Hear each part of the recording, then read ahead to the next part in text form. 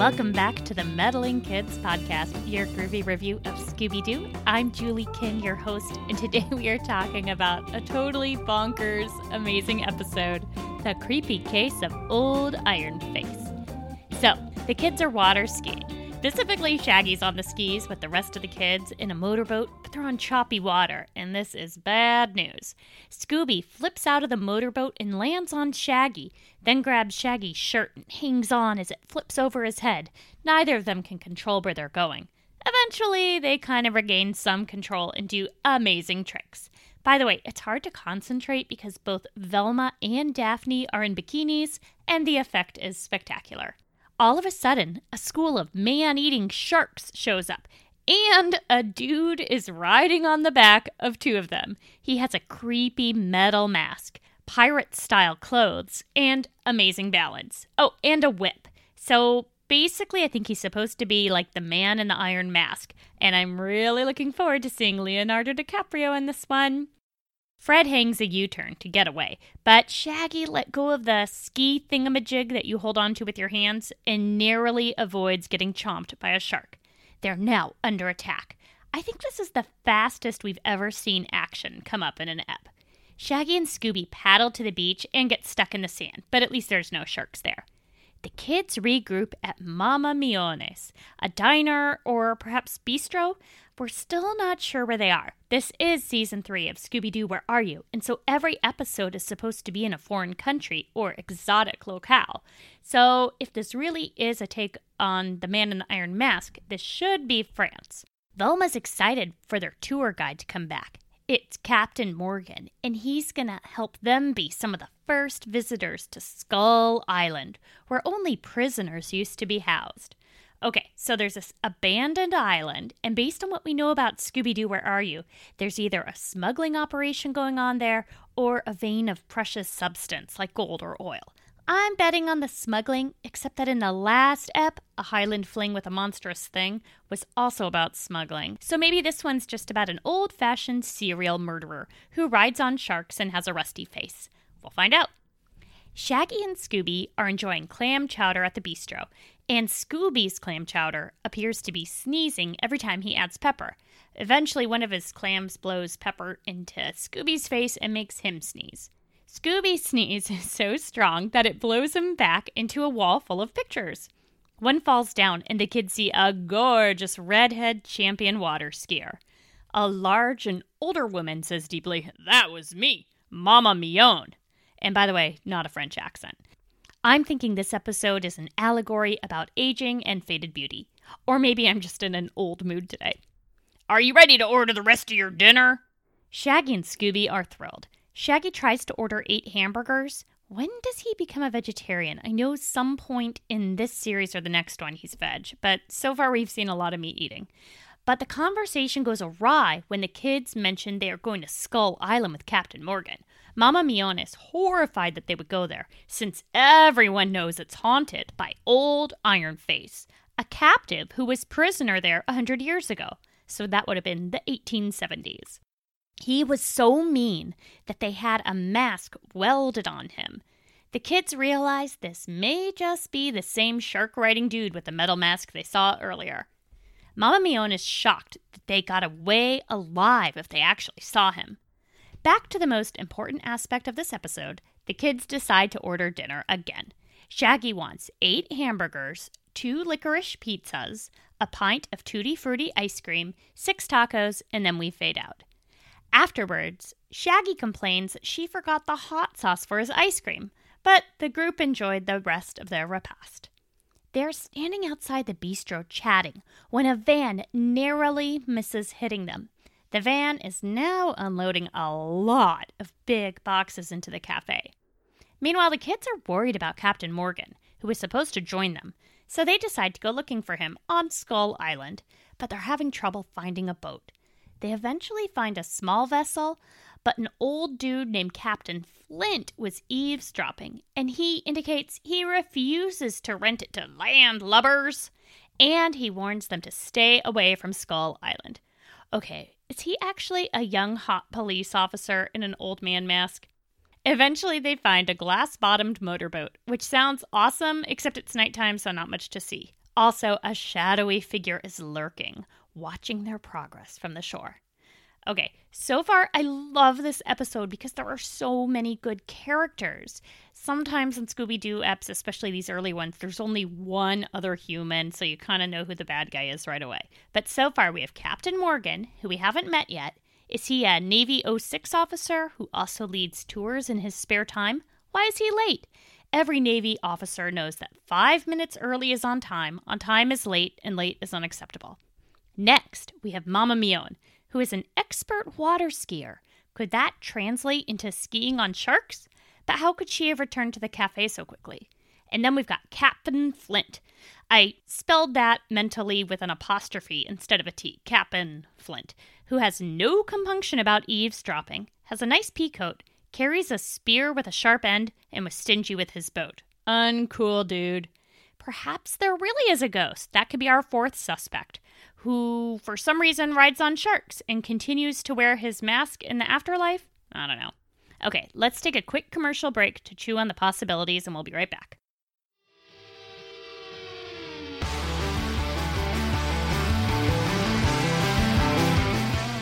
Hey everyone, my name is Jim Hankey and I'm the host of Vinyl Emergency, a podcast where musicians, producers, comedians, and those who dream up, press, release, or collect vinyl records discuss their relationship with the medium today as well as in their formative youth. Artwork that has stood the test of time, neighborhood record stores we remember, the first albums we ever bought, vinyl's warmth and sound. The tangible object of a vinyl record can bring forth so many intangible memories, and that's what we try to capture on the show. Guests have included Roseanne Cash, Benmont Tench of Tom Petty and the Heartbreakers, Brian Stack from Conan and The Late Show with Stephen Colbert, Ted Leo, Lily Hyatt, and Dave Porter of Breaking Bad and Better Call Saul. We've been known to do an episode or two in front of a live audience as well, and we also talk to everyday record collectors about what drives their passion. We even have episodes dedicated to the processes of mastering for vinyl, properly cleaning your records, the feeling of standing in line for hours on record store day, and much more. Tune into Vinyl Emergency however you get your podcasts. Visit us on Facebook, Twitter, and Instagram at Vinyl Emergency, or stop by our website, vinylemergency.com. The kids arrive at Skull Island, which looks awesome. It is a huge skull with a man-made structure on top. The skull must be at least 10 stories tall. We find out later that the structure on top is the actual prison. How hardcore is that? Velma turns on the light on the boat they're in, and so the kids can see cool stuff through the glass, like seahorses, a catfish, and a dogfish that has a Scooby head and gurgles, Scooby-Dooby-Doo. Cute pics on social media as always. But then the kids notice Captain Morgan's sunken boat, which has damage that appears to be a torpedo hole based on Velma's vast expertise. After the kids land on shore, Shaggy and Scooby check out the prison, and the others look around the island. This took a bribe of 3 Scooby snacks, but a pelican ate the snacks before Shaggy and Scooby could. However, we know that in the Scooby-Doo, Scooby snack trade economy, the deal is for the snacks as delivered, not received. So the beloved scaredy cats go to check out the prison anyway, even though they didn't get their snack yet. Meanwhile, we see Captain Flint show up. Meanwhile, we see Cap'n Flint show up. And he gets out of a boat with a severe spear. Again, it's just like a big wooden stick with some metal sharp stuff on the end. Shaggy and Scooby go into the abandoned prison yard. "Anybody here?" Shaggy whispers. "No," the yard whispers back. Plus, there's a big shadow watching them. A door slams shut behind them, and we see a well crank up mysteriously without a human to crank it, and Shaggy and Scooby are relieved that it's only a frog who somehow made the bucket raise on its own. But then the frog points behind them, and they see the shark dude! He's sharkless, but still super creepy. Again, dressed like a pirate with an iron mask. Shaggy gets chased into the well, but Sharky pulls up... Oh, that's going to be confusing. Sharky, Shaggy, and Scooby. We'll see if I can do it. But Sharky pulls up the bucket with Shaggy inside. Shaggy jumps out of the bucket and is temporarily stuck on Sharky's face. Shaggy and Scooby run through the prison through a series of doors and cells. This place would be so fun to investigate. I could totally see the tourist potential. They lock themselves in a cell and say, "Well, that ought to keep old Metal Puss out of here." Incidentally, Metal Puss is also the name of my new band. Metal Puss breaks through all the doors, and we hear a yikes as the scene switches to Fred, Velma, and Daphne. Now, these big kids are on the dock looking at a construction crane. The grease on this electromagnetic crane is fresh. Fred starts playing with the gears and buttons and determines there's enough energy to do a lot of damage. They continue searching for Captain Morgan. Meanwhile, there's a chase scene in the prison among Sharky/Metal Puss, Scooby, and Shaggy, until Shaggy and Scooby dress up like police officers and trick Sharky into thinking he's back in the slammer. "Hold it there, prisoner!" Scooby is adorable in his police hat, pics online. They lead Sharky through calisthenics and escape while he growls. Why doesn't he speak English? Or at least French? Meanwhile, the kids find metal cargo containers with the same insignia they saw going into Mama Miones. A triangle with an eye inside. So now I think we're supposed to think the Illuminati is involved too. Fred breaks into a crate to see what's inside, and it's boxes of luxury foods, caviar, dates, and most alluring, in quotes here, fancy fruits. What is fancy fruits? I must find out by the end of this episode what fruit is the fanciest. Is this maybe black market goods from wartime Europe? It's hard to say, but the food looks fresh. Back in the prison, Shaggy and Scooby are hiding in a huge cauldron in the prison kitchen. Scooby knocks a bunch of pots and pans and alerts the bad guy where they are. Daphne, Fred, and Velma, meanwhile, see an alternative passage up the skull with fresh footprints. They follow it. But in the prison yard, Sharky is chasing Shaggy and Scooby again. Shaggy and Scooby hide in a barrel, but Sharky goes up to the watchtower to look for them with an electric searchlight. Shouldn't be electric from the 1870s, but we'll let it go. The light hits the barrel, but our clever woofer uses his amazing paws to make shadow puppets of a cat, a duck, and a pig. Unfortunately, this does not fool Sharky, so they run off with the barrel on their head. They appear to have disappeared when Sharky arrives, but they actually escape down a hole in the ground that Sharky seems to be ignoring. Good work, boys. Meanwhile, the other kids have climbed about 1,000 steps and open a door to a beautiful banquet hall. It's in pristine condition and certainly has been cared for recently. Velma calls it a super deluxe underground mansion. Sounds pretty great, right? The kids continue to investigate, and they find at least one of the bedrooms was very recently occupied by a messy inhabitant. Clothes are everywhere, so I'm thinking maybe it's my son? And today's newspaper is there too, so maybe it's my husband? Then the kids find a glamorous kitchen, big enough for a restaurant, and the pantry is crammed with fresh food. They also hear moaning from inside a ventilation shaft.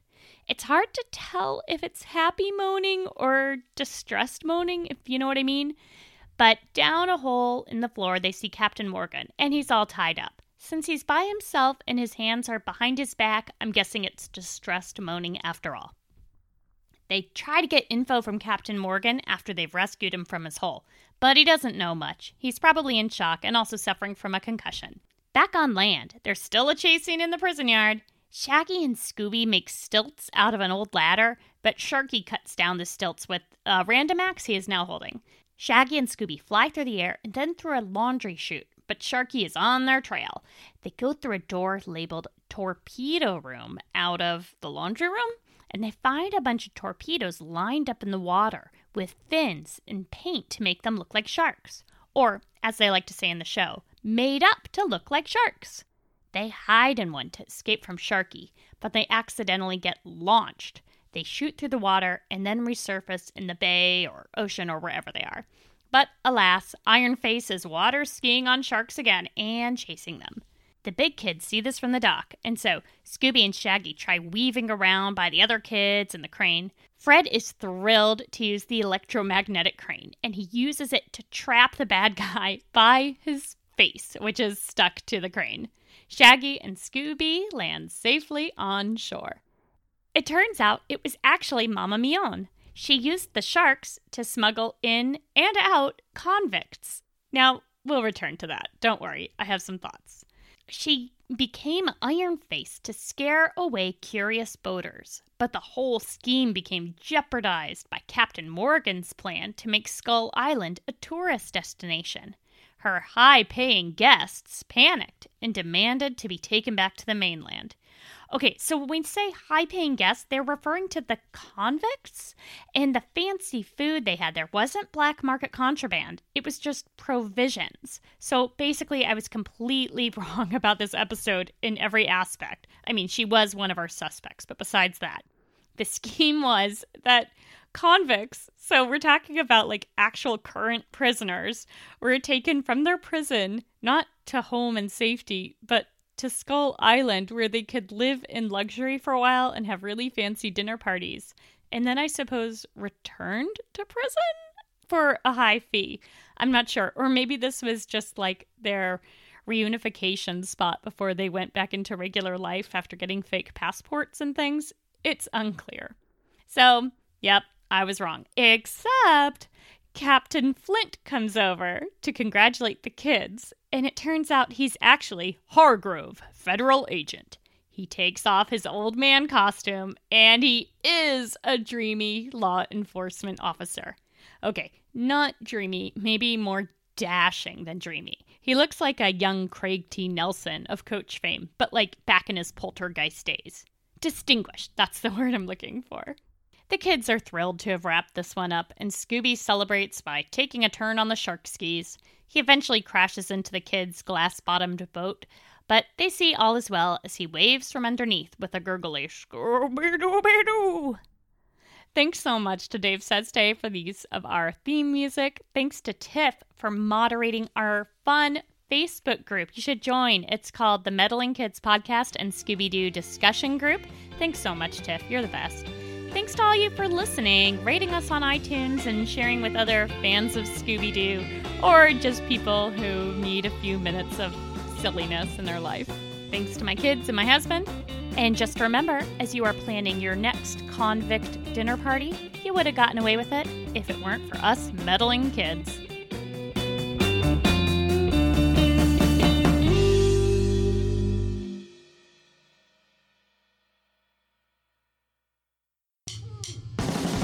You start. If someone said to you, Mark, what is the Station Wagon podcast, that show you do with your sister? What would you say? Our show's all about mindfulness. That's too vague, specifically. Yeah, okay, so you're always right and I'm always wrong. Okay, perfect. But more specifically... God. Taking a look at those things that we take for granted, giving them up for a while, and telling you how it goes so you don't have to do it. Google us, the Station Wagon podcast, or at wagonpod.com.